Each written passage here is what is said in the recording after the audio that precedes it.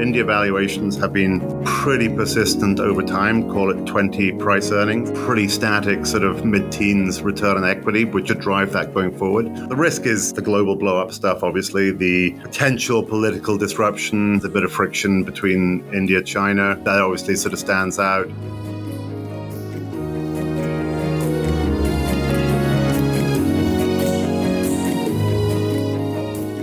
Welcome everyone to another episode of Opto Sessions. Today I have the great pleasure of introducing Angus Shillington, Deputy Portfolio Manager for the Emerging Market Equity Strategy at VanEck. Prior to VanEck, Angus also headed up International Equity for ABN AMRO. How are you doing today, Angus? I'm great, Ed. Thanks for having us on.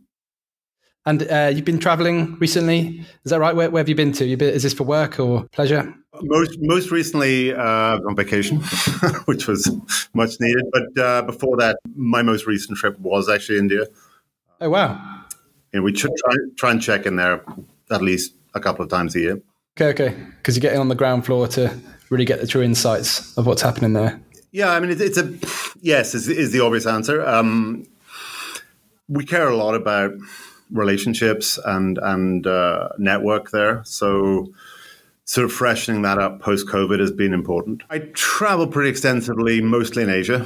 I do bounce around a little in Brazil, Mexico, but Asia really takes the most of my time. And then within that, India, because of what's happening there right now, I think it's really useful to get there regularly. I think a lot of what's happening, to some extent, I mean, we're big believers in sort of pattern matching.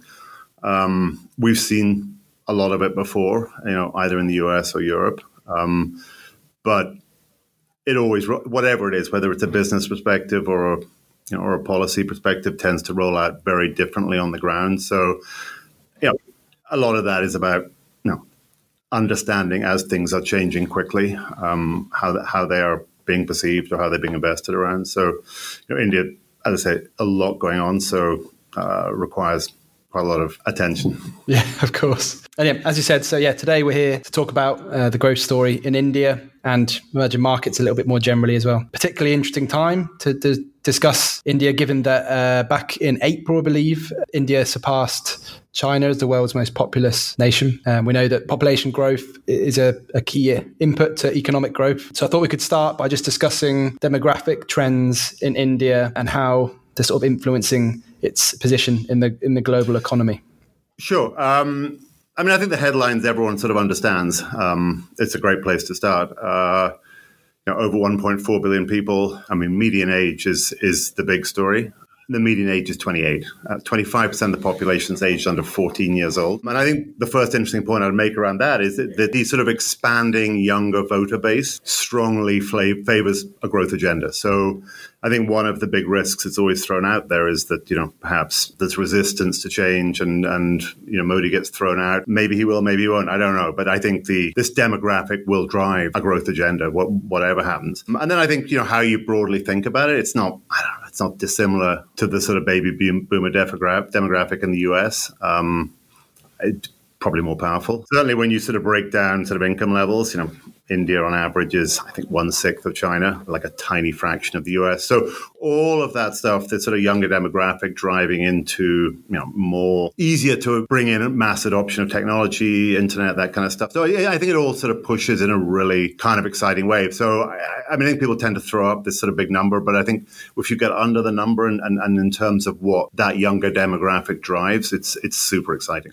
When you look at this pattern recognition, like you sort of touched upon, if you're looking back at other economies that have now sort of developed, like the US and things like this, and you talk about the baby boomers, where are we in India's growth story today if you're relating it back to other economies that are sort of more advanced now? If we discuss the last 20 years, where has it come from and where are we at today? And what does the future sort of hold? What point are we in?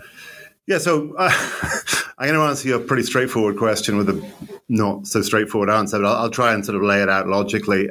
Where India is right now is a kind of crazy intersection of the demographic story, which is super powerful, and I think the analog, as I said, is pretty similar with the sort of baby boomers in the US. But what's running alongside of that is digitization, which I think we'll go on to talk about, but also this really kind of unstoppable flywheel that is the reform agenda. So the bit that I maybe will start and then I'll throw it back to you is I first sat up and took notice about 10 years ago when I met, it was one of the ex-founders of Infosys who went on to do a give back project called Aadhaar, which was, he wanted to digitize ID, right? So nobody knew who anybody was in India. There was very little sort of in the way of paperwork, and paperwork sort of disappeared. And he felt that, the catalyst to really attacking the inflation problem was digital ID. So he began a program called Aadhaar, which was sort of very basic sort of thumbprint, retina scan ID. And that went on. Most Indians now have that. And that catalyzed, or was the platform for a lot of Modi's policies to be built on top of. So I think that's sort of maybe the starting point.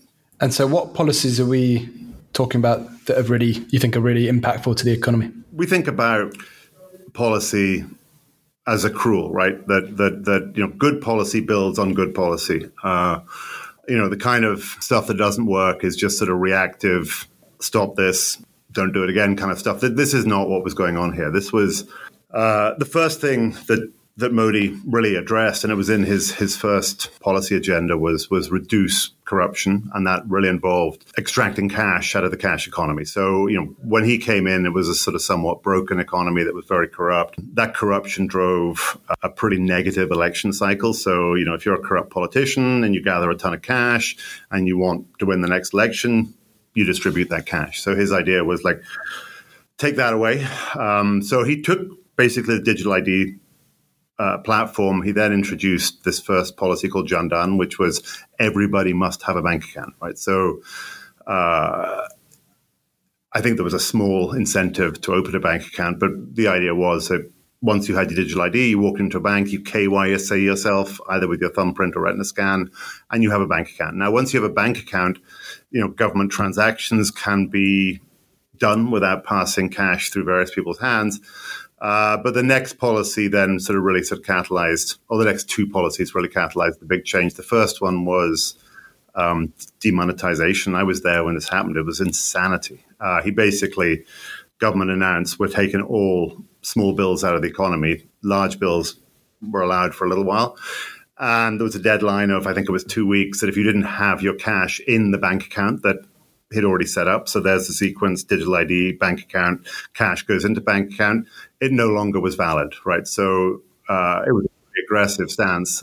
So now the cash is in the bank account. The guy who's the corrupt politician who's got a bunch of cash under his bed, he's screwed, right? He tries to get that in a bank account, and he's in the clink. So really, you ended up burning a bunch of that money that was used for bad political stuff, and you encourage cash to be put in the bank account. So the next step on top of that was tax reform. So it was called goods and services tax, and effectively, kind of funny story. I would check into a hotel before this happened in Mumbai. I'd spend one night there. I'd check out the next day, and it would be 5 minutes to print the bill because, it was my one night room, can of Coke, and then, 20 pages of taxes, which were, completely uncoordinated, totally impossible to understand, very localized. And so goods and services tax just eradicated all that with one simple platform, of an understandable platform, federally scaled, so you could start to move stuff across borders. So when you build those three on top of each other, now the cash in the bank accounts, it can start to do sort of real things, has access to credit. You can start to scale businesses in a really interesting way. Everyone knows what tax they're paying. So the piece that sort of layers on top of this is tax revenue, right? So if you know where the cash is, and it's transactions are done largely digitally, tax compliance goes up. It's very difficult to avoid. Some Indians aren't that happy about it, but it is a reality. And conducting business digitally is much more efficient. So the guys who engaged that first won and showed other entrepreneurs how to do it. So I think the last piece of this, and then you can drill down if necessary, is if you dramatically increase tax compliance, you address the other big problem that India has had up until now, which is transport, logistics, awful infrastructure. So, and that's mostly because their budget just couldn't handle it, and the budget couldn't handle it because the budget was underpowered because nobody was paying tax. So you increase tax revs, budget goes up, And this is what I talk about. You get this flywheel effect. So you now get plenty of cash now to build new roads, public-private partnerships. Those roads mean better logistics. Better logistics mean lower inflation, and this thing starts to drive itself.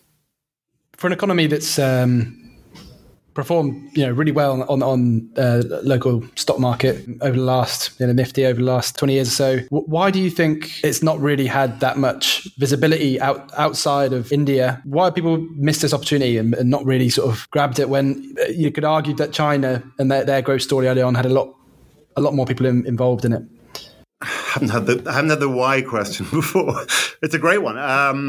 I think there are a lot of reasons. One, India sort of existed in this sort of weird parallel universe that, Indian analysts, Indian investment banking heads, center of gravity for Asia was in Hong Kong facing China, and that center of gravity faced New York or London, wherever head offices were. And India just never really got the level of understanding that was required. And I think, that's somewhat of the message, I'm interested in talking about with anybody who's prepared to listen. So I think that's why it was considered, corrupt, volatile, dangerous. But when you, for investing, not for anything else, well, maybe for some of the stuff, but when you sort of drill down into performance, and you said it yourself, was like, if you look at the 10-year returns of the Nifty against, the S&P, it's about the same, right? Somewhere, give or take 10 percentage points of return in US dollars. I'm not giving you sort of Indian rupee to US dollars. I'm saying US dollar to US dollars. Pull that out 20 years, that's 2x, right? So India's given you almost twice the performance of the S&P. And your question is absolutely spot on. Like, why is that? And I think it's for some of the reasons I outlined. It's an ID market, meaning that it's non-domestic retail investors can't participate directly. You've got to go through an institution. And then institutionally, generally, people like us, asset gatherers, just didn't separate out that part of it until, relatively recently. So I think, all of those together gives you the why question. But I think just to sort of wrap this part, it makes no sense really, because when you think of what makes up a really powerful index, which generally is, indexes are sort of living things, right? Bad companies get smaller, great companies get larger. And over time, that sort of living entity is sort of top heavy of the better companies. So, if you look at the S&P, and I'm going back to the S&P because it's sort of one of the sort of most popular, well-known, high-quality indexes. It's made up of a full cohort of innovative, oligopolistic businesses that operate at scale, great brand value, pricing power, great track records. And that's been the same in India, right? So, the performance numbers I laid out, 20 and 10 years, talk to that. So it's a good question. It just has been underappreciated. There are great businesses there. They return high numbers to shareholders. And that's really compounded over time. So part of the sort of point on the road we are right now is like, how do you express an investment in India or an Indian company with the ID market issue, one, and then two, I don't think it's like China to the extent that suddenly there's a huge index churn and a bunch of companies turn up and take over the index. It's the index itself has got some really great companies that will be persistently great over time. We hope you're enjoying the episode. For interviews like this every Thursday, subscribe wherever you get your podcasts. And while you're there, make sure you give us a star rating and leave guest suggestions, along with any other feedback in the review section. Now, back to the show. Looking forward now, we discussed the demographic input factor and also a few of the political reforms that have already passed, but maybe there's some that are going forward now that will help. What's driving India's economic growth moving forward over the next 10 years, outside of what we've already discussed? Right. So, you say outside, they say, high return on equity businesses will persist. And there's a handful of banks and conglomerates and guys like Reliance are participating in the future, but it will be driven by, the effects of digitization. So, there's the first derivative of that, which is the great businesses like logistics businesses, like the infrastructure businesses. There's a big push into renewable energy, which is part of the budget I talked about. But as that feeds into the economy in jobs growth, that feeds into the economy and better logistics will reduce inflation.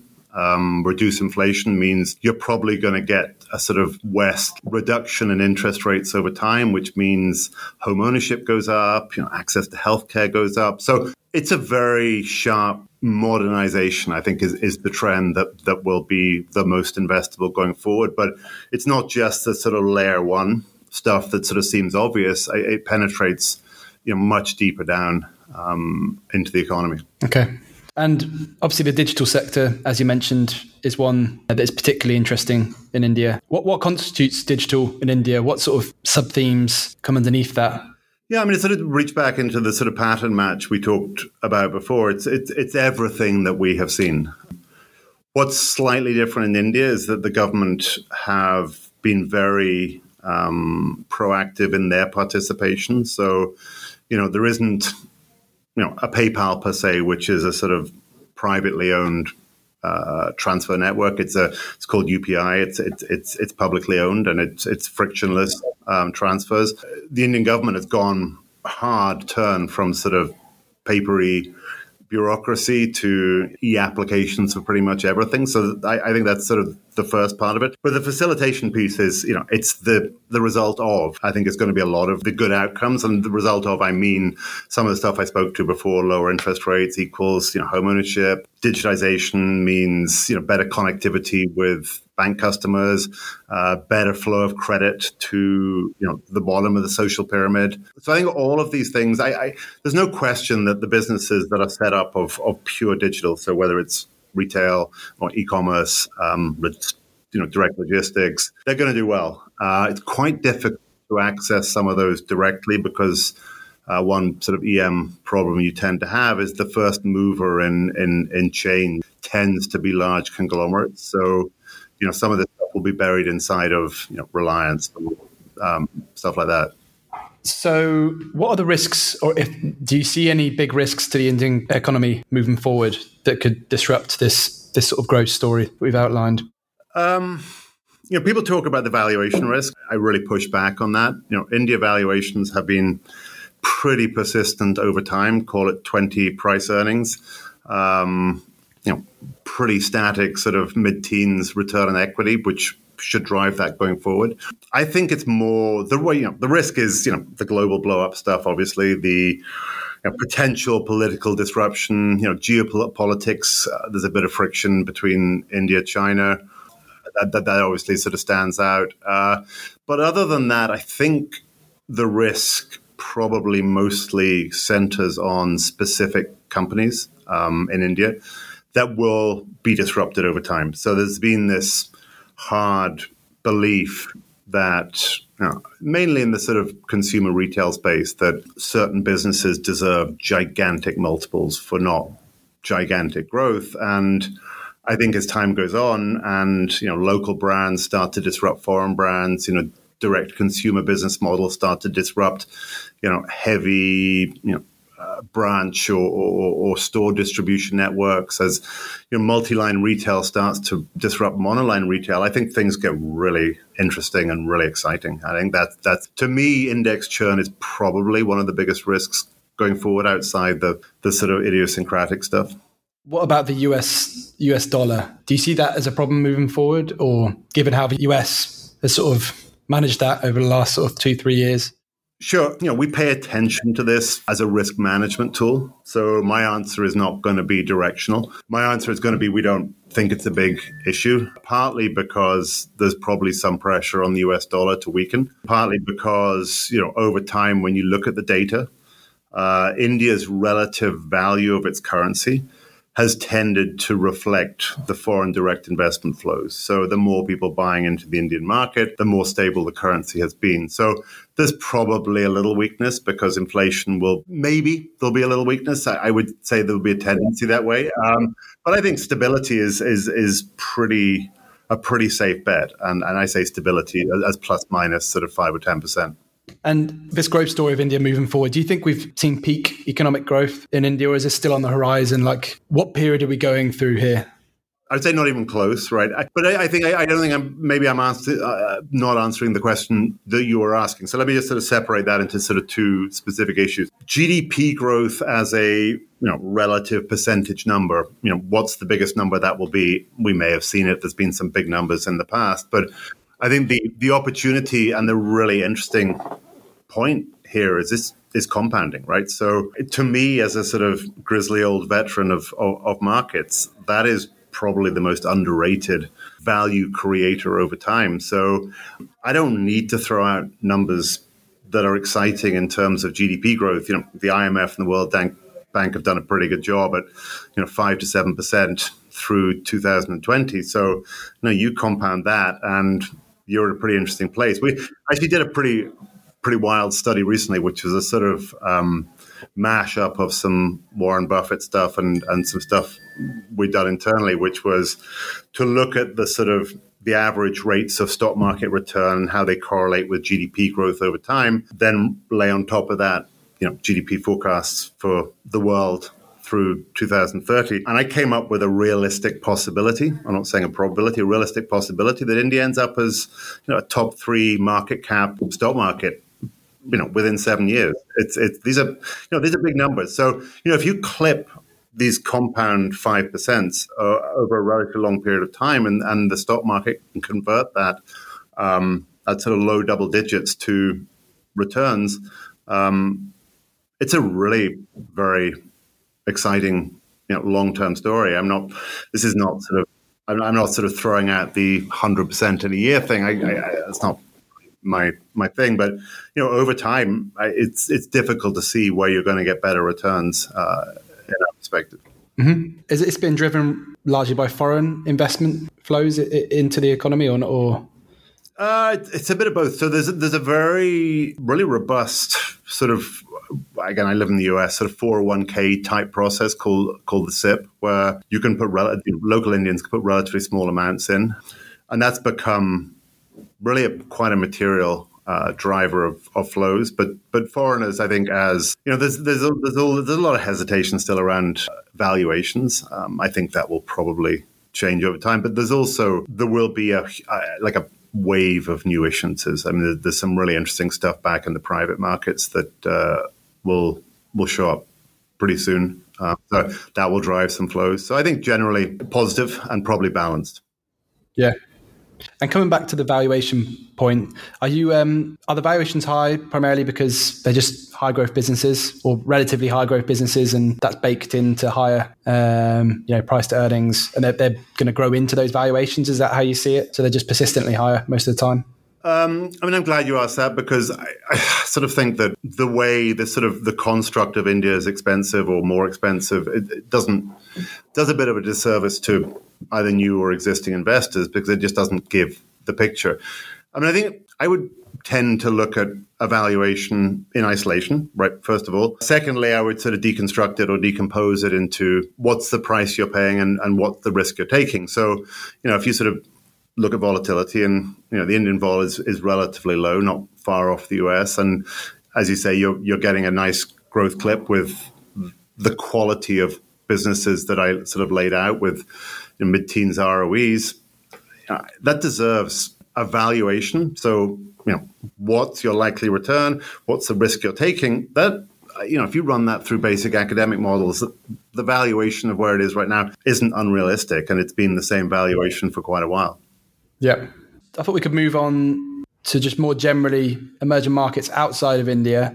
If there are any sort of emerging markets that also are quite interesting to you at the moment, globally, and why?